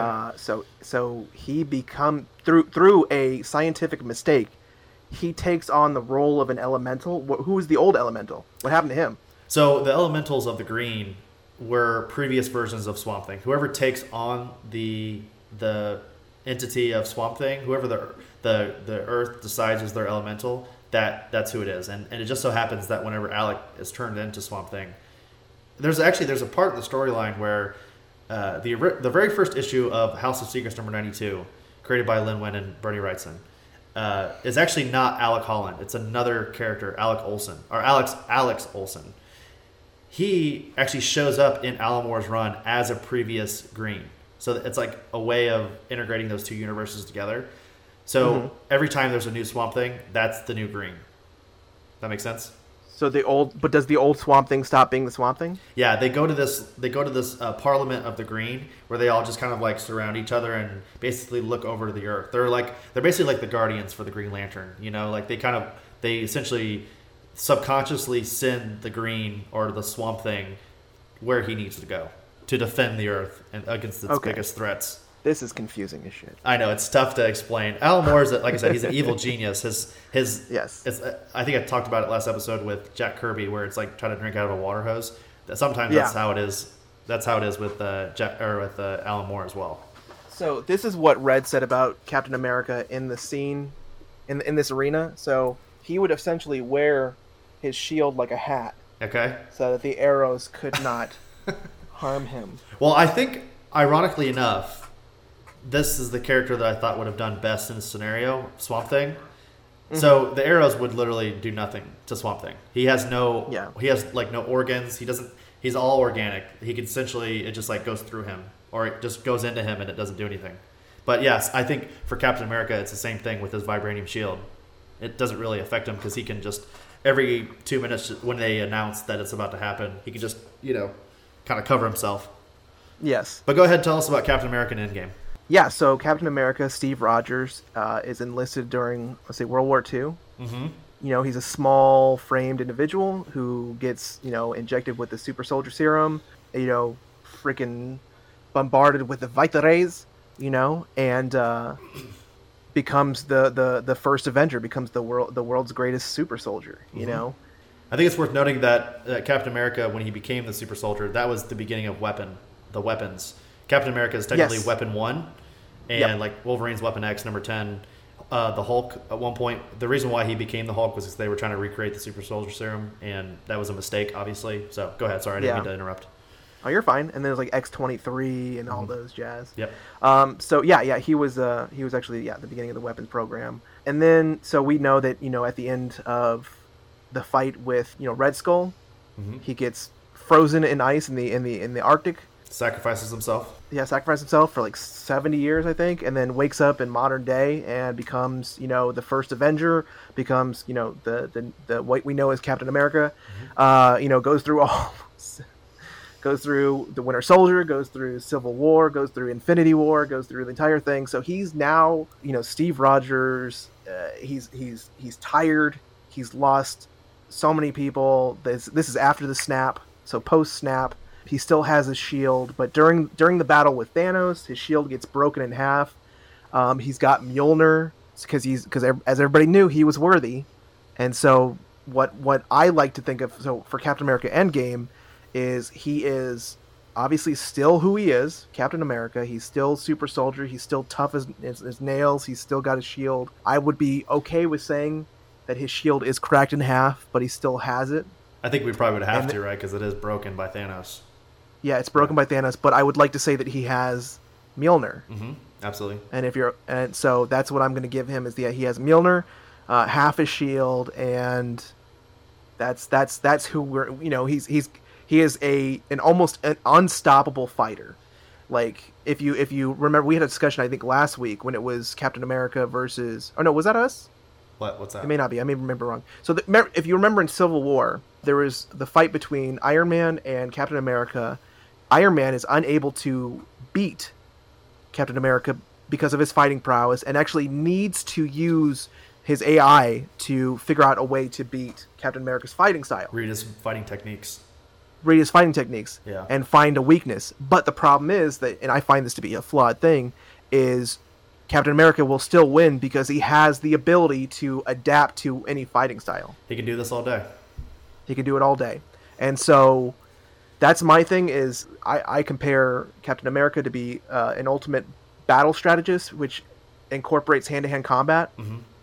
And I think that he'll do whatever he can to find a weakness. Plus now he has the powers of Thor. Yeah, he has the power of Odin, really. But power of Odin, yes. Yeah, and he's a man out of time. And I think we can both agree that this is probably the strongest version of Captain America in the entire MCU. He's battle worn. He's been through it all. He's fought his friends. He's fought Thanos. He's he is the best version of Captain America as far as a fighter goes in the MCU. So yes, yeah, relentless. Absolutely, and he's not afraid to. I think in the beginning of the MCU, like with the Avengers, he's a little bit more reserved. Like he's not willing to actually possibly kill someone. But I think this version of Captain America, if he really, really had to, he would. So yes. All right. So where do we go from here? This is a tough one for me as well because I'm not going to lie to you. Swamp Thing is my favorite comic book character of all time, so I have a very deep affection for him, and I have a hard time not thinking that he's the greatest, in a lot of different ways. But I'm going to put aside my love and my bias to give a full... Because I love Captain America, too. I mean, he's one of my favorite Marvel characters in general, in the comics or in the MCU. I have to set my love for him aside as well. Yeah. So I think off the top, we have to worry about the arrows. And I think we've already decided that while it would be a non-issue for Swamp Thing, and it doesn't matter what the scenario is, I think it's a non-issue. I think Cap still has to worry about them in some aspects. That being said, Cap is the better fighter here. He has the better technique, and he could probably find some type of weakness in Swamp Thing. However, Swamp Thing is basically, he's indestructible. He doesn't. If you cut off his leg, he's just going to grow another one. Mm-hmm. You know what I mean? And I don't think there's any grass in this arena. Can we agree that this is like a concrete floor? Yes. Okay. I mean, if you want that, I mean, I'm not really like imagining just the arena. Uh-huh. So, but yeah, if we're gonna say that this arena has any kind of turf or anything, how about this? Okay. I'm gonna throw this out there. So, in order to effectively kind of even the playing field, so to speak, okay, for the two fighters, it has to have nothing that gives an advantage to any individual fighter. Okay. So I would say yes, a concrete floor for this because scenario. We don't want to in this scenario. Yeah. But you being the subject matter expert on Swamp Thing's powers, it sounds like from what you've explained to me that he has the ability to change an environment, almost terraform by will. Right. Yeah, that's actually that was be my next point, was that he would essentially be able to turn without even, because the reason why I asked about the grass is so that he could basically put himself into Earth and then come back. But yeah, he has the ability to change the environment at will. Also, too, Captain America, while I love him, has been widely known that he is basically as good as man can be. He's not a superhuman. He doesn't really even technically have powers, quote unquote. He is literally just the very best that a human can be. Like, he can run as fast as any of the fastest humans in the world. He's as strong as any of the humans in the world. So that's my point, is that Swamp Thing is beyond human. He is a force of nature. Yes. He's an elemental. So, again, without any biasy, I'm going to say that I think Swamp Thing probably has this one. Because I think there's nothing that Captain America can do to take out Swamp Thing in the way that Swamp Thing could do to take out a human. So, not to say that it wouldn't be a long fight. Captain America would put up a good fight. Yes. So the question is that we received a question from chat, and it said, is he able to turn the materials from the arrows into weapons for himself? Now, I'm assuming that could be either side. Now, here is my thought, and you can tell me if this is a valid argument or not. Let's say that Captain America, all right, so let's say it's after the flourish of arrows. Okay. All right. Now there's a whole lot of arrow material on the floor, and I'm assuming potentially metal. Okay. Tips. Yeah. All right. So let's say that Captain America is able to spin Mjolnir fast enough to create a vortex of metal arrow tips that therefore surround the Swamp Thing, and then he also at the same time uses the power of Thor to create a lightning strike that therefore sets all of what is the Swamp Thing on fire immediately. Okay. There have been many scenarios where Swamp Thing has been lit on fire. I think that's like the most common way that people think that's how you can destroy him. I'm forgetting exactly how he does it in the comic, but there's a way that he can beat it. I'm not saying that just to like keep pushing the fact that Swamp Thing can win. No. You're the expert. Yeah. Well, and so I think for Cap, his only way of winning this fight is if he is able to...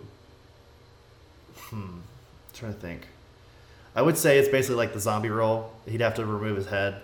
But Swamp Thing has shown over and over again that he could be literally completely disintegrated, like completely gone from the world. He could turn himself to oxygen, for crying out loud. Yeah, so it's tough because this is kind of an OP character, and we decided on no OP characters. That's my fault. Yeah. Ooh. We agreed at the beginning of the episode to like not put like your Gokus or your One Punch Mans in there because we know that they would win most scenarios. But so do the arrows give Swamp Thing an advantage? Not really. And here's the other thing I was going to say too, is that Swamp Thing, I think, would immediately, regardless of whether he knows that they're going to fight to the death, I think Swamp Thing would recognize that Cap is an honorable man and would not use brutal techniques to try to kill him. I think he would try to do it in the most like humane way possible. And I think Cap would do the same thing with Swamp Thing. Their character is very high. Both of those characters have very high character or moral. I think that you're right, because I think that Captain America honestly would probably almost throw the fight. Okay. Not that he would need to. Uh-huh. But I think that he would almost do it in a way that would make it easier, and that there would be like an unspoken thing that the Swamp Thing would know, like, I'm going to let him, I'm going to kill him. Yeah.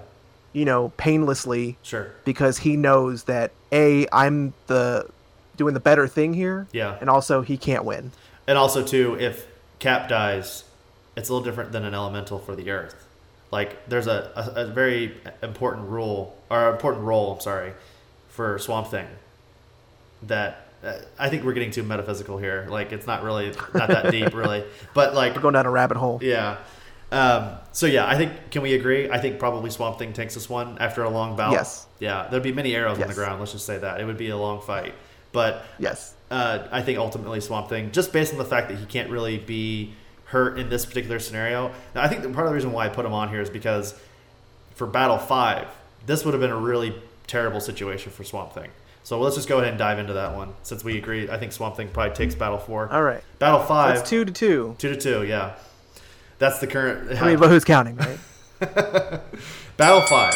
This match right here has no oxygen in the arena. So right here, this would have been an immediate issue for Swamp Thing, because he couldn't... He wouldn't be able to use any of his grassy abilities, if you will. Oh, question. So I almost thought to myself that he could die. Captain America could die because of lack of oxygen, but he also has the suit. Right. He has the endgame suit. Endgame suit. Right, exactly. Yeah. So that would have been an immediate win for Captain America if this was Battle 5. But this is Battle 4. Yes. Oh, that was Battle 4. This is Battle 5. Are you ready for our next participant? All right. I'm not looking, but it's between these two. Okay. Ready? And go. Mine is Toneberry from Final Fantasy series.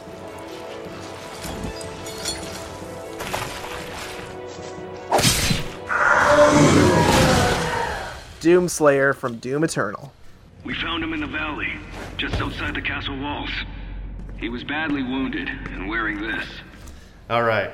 So, if you're not familiar... actually, you know what? Go ahead and do the Doom guy. Okay, so Doom Guy, which is actually one of his names. That's actually a Doom Guy? Yeah, they call him the Doom Guy. So that was one of his earlier names and concepts, because, back in earlier, iterations of the Doom franchise, they didn't really have a name for him. So he's a protagonist and playable character of Doom, Doom 2, blah, blah, blah. There's many Dooms. He's also known as DM-15, Doom Marine, the Slayer. Could you come into your mic a little bit? Sorry. Yeah. Unchained Predator and the Beast, or the Hellwalker. And basically, so the Doom Slayer, through some lore, is actually known to be a part of the armies of an alien race that uses hell energy, or argon, or argent. Argent? Yeah, it's like Argent energy. Okay. So it's basically what we consider hell, or it's another like dimension. Okay. And so they use this energy, and the Doomslayer is the one that helps keep the demons of this hellscape in check. So basically, I mean, there's not just one Doom guy. There's been Doomslayers throughout history, and then they've obviously throughout millennia they've grown in strength, and they're not just one species. They're not just all human. So yeah, so I picked Doom Eternal Doomslayer because of the I guess equipment that he comes with. I mean, they're all basically, he has his own armor, which is just badass. But in Doom Eternal, he's got a sword built into his arm, almost like the Predator. Right. And yeah, he just has. I mean, he always has pretty much chainsaw, shotgun. He has a gun called the BFG, which is the big effing gun, and can destroy almost anything. And he's just relentless. Like, all that is on his mind is to destroy. Yeah. That's total. Yeah. That's the 90s for you right there. Is that when Doom came out in the 90s, right? Early 90s? I want to say late 80s originally. Well, even so, that's the era of just like, yeah, violence and such. So, for those of you who are not familiar with Toneberry, this is actually going to be a pretty easy explanation. It's this little frog-looking thing in a mage suit in the Final Fantasy universe. He's got this little lantern and a little like shank knife, okay? And he has one move. He only has one move in the game universe, and it's called Chef's Kitchen Knife. And what he does is if you get close enough to him in the Final Fantasy universe, he'll stab you one time and it's an instant death in the game. So that's Toneberry for you. That's basically it. I would recommend looking him up because he's actually kind of cute. I don't understand why he's one of the most menacing characters in the Final Fantasy universe, but yeah, he's I think it's the creature that he's actually like based on. I think he's because a lot of the creatures from Final Fantasy and a lot of those series are based on actual like Japanese like myths. Sure. And so I believe that he is based on a Japanese like it's some kind of like water nymph or something. Uh-huh. So okay.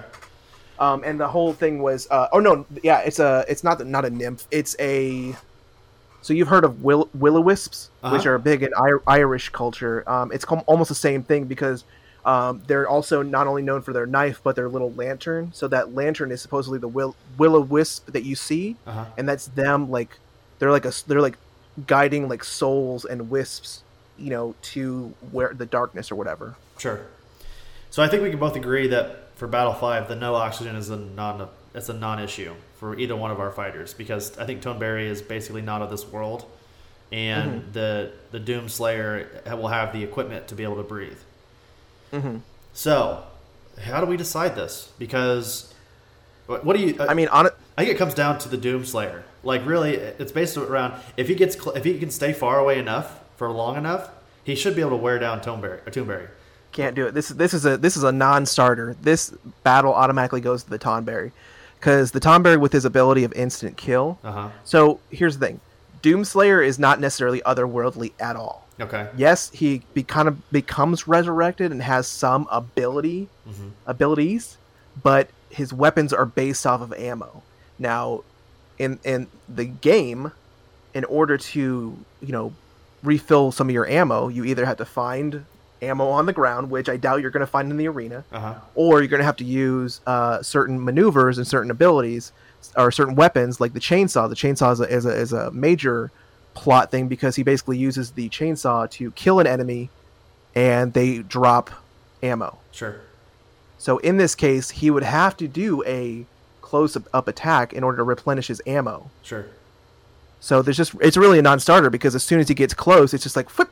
Yep. With his knife and instant death. Yeah, so the way I see it is like for a good 30 to 45 minutes, Doomslayer is just using all of his weapons, all of his ammo, just boom, boom, boom, boom, boom from across the arena, and Toneberry's just taking it. Taking it.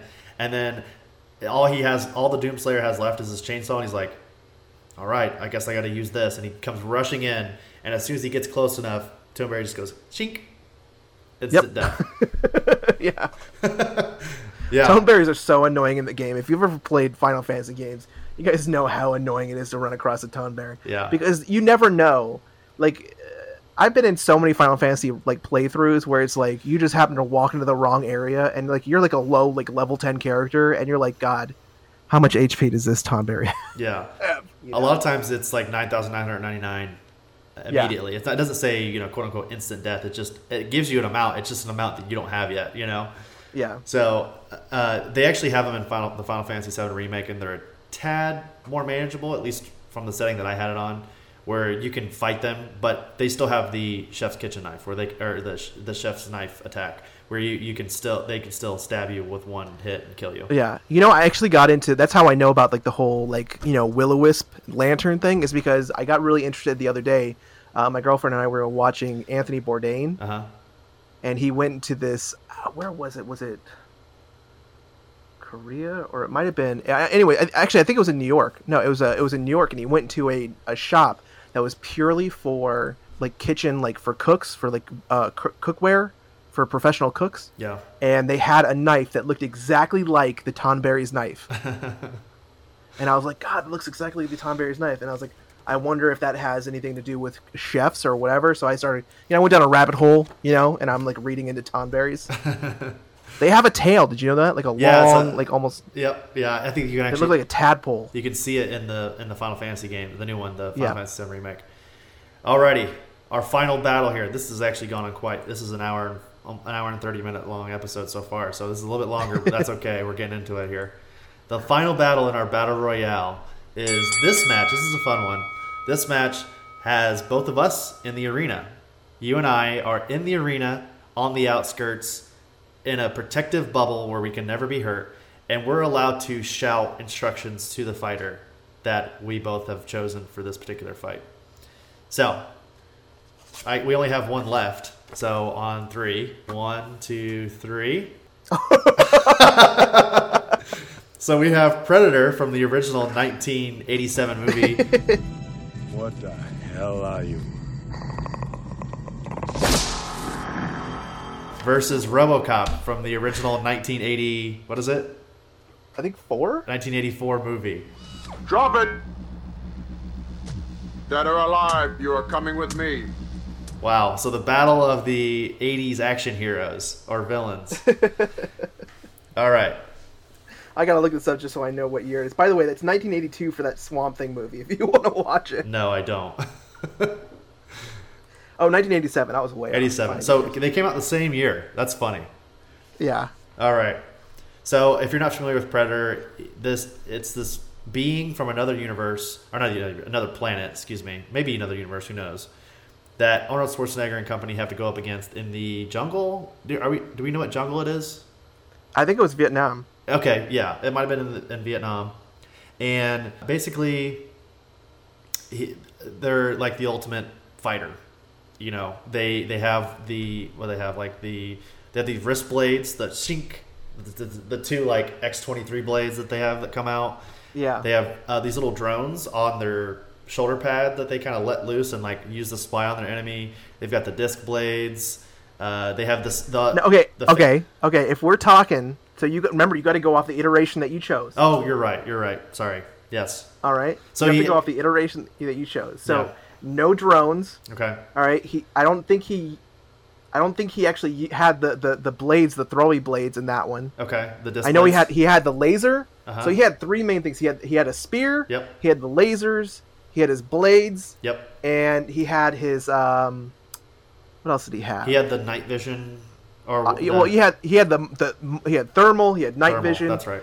He had all of them, and then he had his invisibility. Right. And I think that was really about it that he had in that one. Okay, I'm gonna pick 3 just for layman. That way we don't Okay. So I'm gonna say he has the shoulder cannon. He has the spear. I'm not gonna give him the invisibility because I feel like that's kind of a cop out. Although RoboCop might be able to see him still, maybe. Maybe if he has thermal in his suit, I don't know. But I'm going to say the shoulder cannon, the spear, and I'm going to say he has the bladed discs. Even though that's not from the first one, but it's just so I don't take the invisibility because I don't like that. So yeah, okay. So good. So he's not invisible. Not invisible. He cannot turn invisible.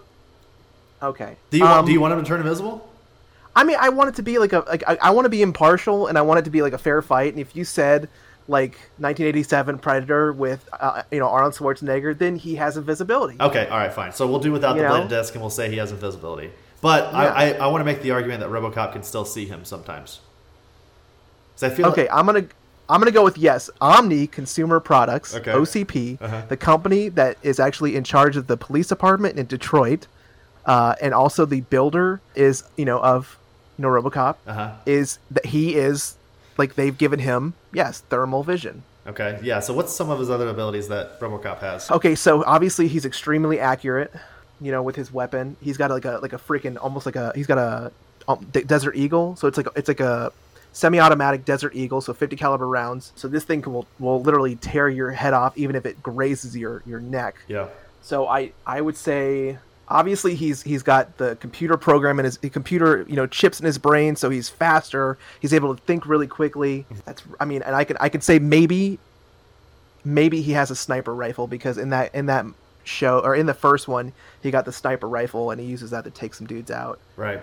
but I really don't think that he has much else. I mean, that was the problem. I picked 1987 RoboCop, so he is definitely not as fast as the Predator. So he doesn't have the speed. Maybe he can outthink. Maybe he's able to think and move on his feet, so to speak. You'll have to be the one to tell him that. I do have to tell him that, yes. So, oof. I mean, this is going to be if I have a chance. If me and Robo, I'm going to call him Robo because we're friends. If me and RC have a chance, we're really going to have to stick together and kind of think about this. Yeah. And if I'm in a bubble and am I over his shoulder, or am I up in the air? Let's say that we're on the sidelines, both of us. We're next to each other in different bubbles, but we have a communications piece in our ear that we can talk to him directly. Okay. Okay. So I mean, and what's the terrain like? We'll say this is just normal grass and a dome. It's just a normal patch of grass in a field. I'm effed. Okay. All right. Let's do this. Okay. So I think that the Predator will immediately try to turn invisible. That's going to be his. That's his MO in the original Predator movie. But I think RoboCop, in my eyes, I feel like he would have thermal vision. They don't specifically say that in the movie, but I'm gonna take an educated guess and say that he has that. So I think that's going to prove useless, and that RoboCop will immediately have the upper hand, because we've seen in the movies, in all the movies, but specifically in Predator 1, that the Predator is vulnerable. He's not indestructible. You can take him down if you're strong enough. So he's going to be able to shoot. Predator's going to think that he has the advantage immediately, but RoboCop's going to immediately see him and shoot him in some capacity. So that's going to damage Predator in some way. Maybe not completely, because he's still one of the ultimate fighters in the universe. So, and that's the other thing is so you got to think about this. Predator is not necessarily the ultimate fighter. Yeah, he's an ultimate hunter. Hunter, right? And they grow as a race. This is where you messed up, because I know a lot about predators. All right, so this is more of your expertise in both ways too. It really is. Yeah. So predators are a clan-based species. They have their elders, and they have their young. I'm gonna call them younglings. Okay. They're initiates that. Master Anakin. I'm your babysitter. So basically, they have to go through an initiation hunt where they're sent to a planet, and that's basically actually what people don't know is this hunt was the initiation of that predator. Oh, okay, I did not know that actually. Yeah. So they're sent, and that's why they happen annually on specific planets. And they happen to summer times on our planet as it got hotter and hotter. They were sent down to again get the toughest of the tough, the best of the best warriors, and therefore the predators take it back or fight them. And if they survive, then they become an actual predator. They're welcomed into a clan or onto a crew. And that's when they're allowed to travel to different worlds and hunt. The entire focus of the predator species is to better themselves as hunters. Right. So, and again, each clan is based on out of a ship, and that's how they travel from system to system to system, hunting the best. Right. Also, the aliens xenomorph species, some believe that they were actually commissioned by the predator species. Oh yeah, I think they talk about that in one of them, right? They talk maybe Alien versus Predator. Yeah. Yeah. So, but that doesn't matter because this is. I mean, we don't have that ability here for this one. So yes. What's the bottom line with RoboCop? I think we are kind of thinking that Predator might take this one, but is there a scenario where RoboCop can win this one? Okay, so I have to base this on my thought, and you can tell me what you think. And so starting off, because you said that he has to go invisible, right? That'll be his initial response. Yes. So in my opinion, if I'm understanding what RoboCop is capable of, all right, he's obviously able to think quicker, faster, and strategy-wise. Everything is running through processes. He's basically a walking supercomputer. And you have him give him instructions too, with the knowledge. And I have to give him instructions. Yeah. Yes, and so I'm telling him, all right, as soon as Predator, which he will, goes invisible, you need to change to either a thermal cam or a motion detector. Right. And you need to track his steps. and then obviously take out your weapon. And because he can only run as fast as he can, and if you're saying it's only grass, then that means there's no trees, which means he can't climb. Right. So track the motion, track the steps, and watch him as he turns invisible, because I'm assuming he's going to go invisible en route, and he's going to try and get to somewhere where he's either out of sight or whatever, and then he's going to try and use his little shoulder-mounted laser to take off, either to take him down. Right.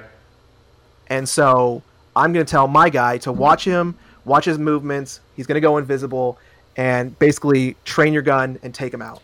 Yeah, I was going to say too. I think if RoboCop can't take out Predator with his sniper, if he can't damage him enough to slow down Predator, as soon as Predator gets close enough to use his spear, it's a done deal. I mean, I think RoboCop is essentially done at that point. As soon as because I think Predator also has the strength advantage and the mobility advantage up close, right? Yes. So as long as I think if RoboCop can take him out in a long range, he has a chance. But my only thing for that, and I think is you'd have to go off of kind of the lore of Predator. Yeah. So obviously Predator likes to keep trophies. Right. So I'm assuming that he's going to try and not damage RoboCop's head. Right.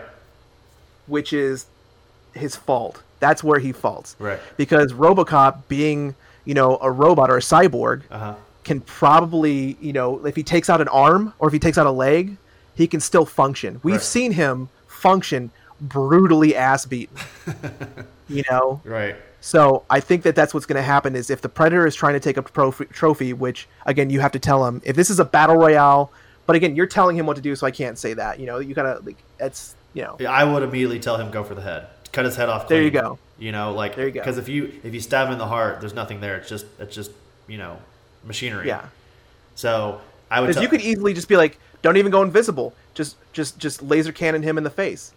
Well, like you said though, he's gonna want a trophy, and I think that he's still gonna need to get up close to take his head off. But I think we've come to a consensus here. I think it's probably Predator. Do you agree? Okay, let's do this. Let's just do the battle. Let's do it right now. Let's do it. All right. Well, 3. What? No, we're not going to do that. Okay. It's like, shoot him in the face. So what I'm going to do here is I thought this great idea while we were talking about this, because I think we could leave this one up in the air.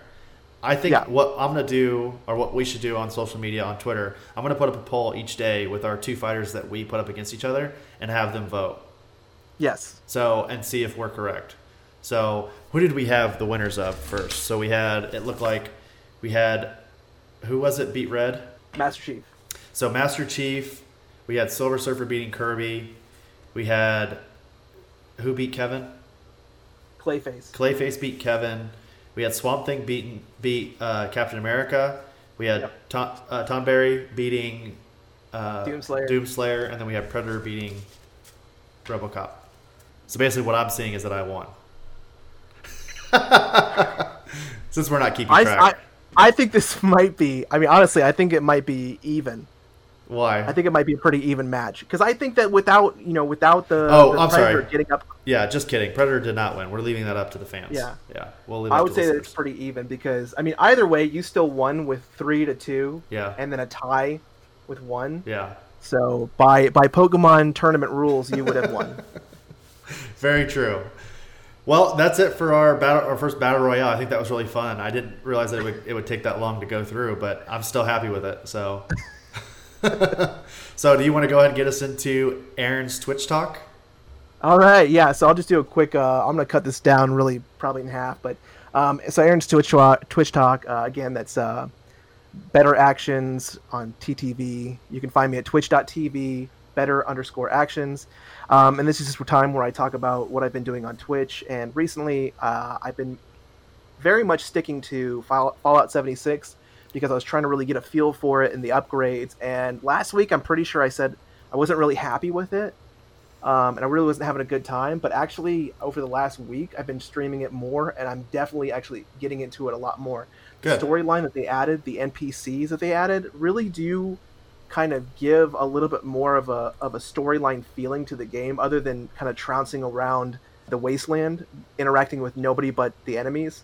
I've also actually had a few jump scares because they've changed the landscaping enough Right. to where the enemies are a lot more random. Uh-huh. You know, and it really is a little terrifying to play at night because they really run out of nowhere, and you're like, and you'll see like a what they call like a I forget what they're called. They're like scourge or whatever, scorned or something. But they just jump out of nowhere and they'll like try and kill you, and it's terrifying. Right. But I'm definitely really enjoying the storyline a little bit more. I'm enjoying the upgrades, and it really is more fun when I'm streaming it rather than playing it on my own. So, yeah, I'm having more fun with Fallout 76. So that's going to be my Twitch time for today. And like I said, if you want to see me on Twitch, check me out /BETTER_actions ACTIONS. I stream, I want to say Mondays, Wednesdays, and Thursdays.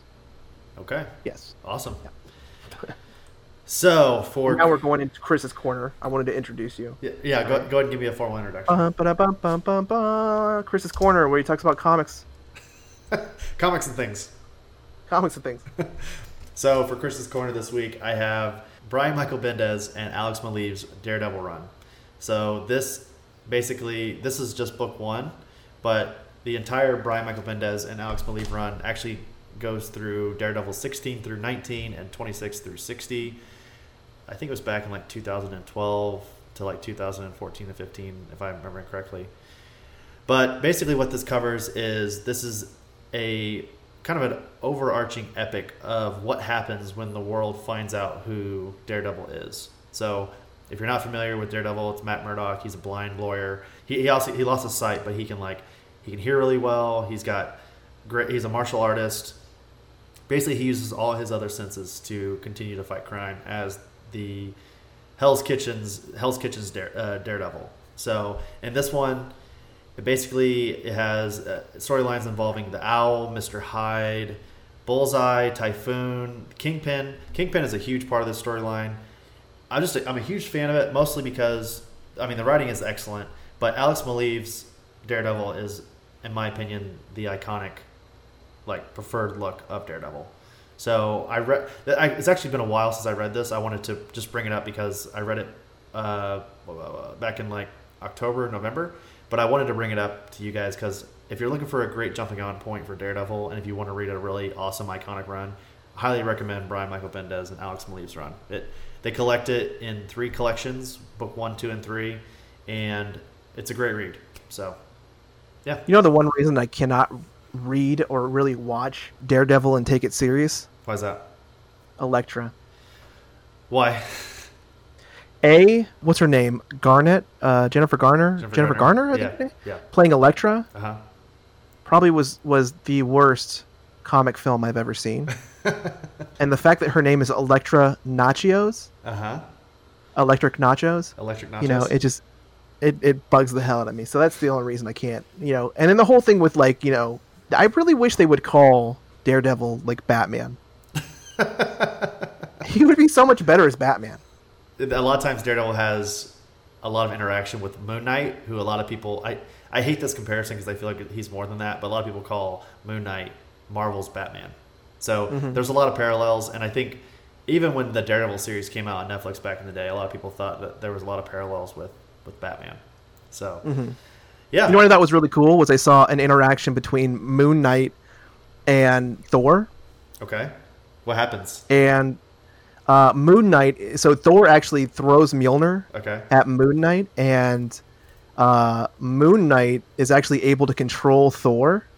Okay. Because apparently Mjolnir it has particles of the original lunar sphere, the original first ever moon that was destroyed or something, and particulates of that are actually in Mjolnir. Oh, I have never heard of that before. That's pretty cool, though. I like it. Yeah. Well, we actually don't have any newsletters this week. Once again, we need to have you guys send us some freaking questions in. But that makes sense. Tell your friends. Ask questions. Yeah, usually that would be a big topic right now, but since we're nearing 2 hours, it's probably a good thing that we don't have a newsletter section this week. But if you do want to get in touch with the show while we're recording, you can send us questions via the Twitch live stream every Sunday at 2:15. We always stream live on Twitch, _Oblivion_bar. You can ask us a question on Twitter, #AskOblivionBar. And then you could also send us a question on Instagram at Oblivion Bar Pod. Aaron, why don't you go ahead and do the end of the show?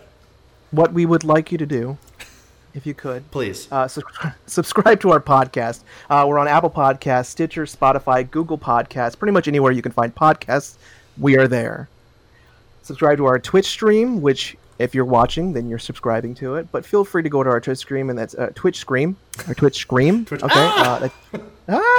That's all we do. Is an hour and a half. Is no, twitch.tv/the_Oblivion_bar. Okay? Like us on Facebook at Oblivion Bar Pod. Follow us on Twitter at Oblivion Bar Pod, or on Instagram, or both, at Oblivion Bar Pod. Absolutely. Well, thank you guys so much for enduring this long episode. It's good to be back. Please try to stay in good spirits during this weird time right now that we're in here in the world. And we will see you all next week for episode 8.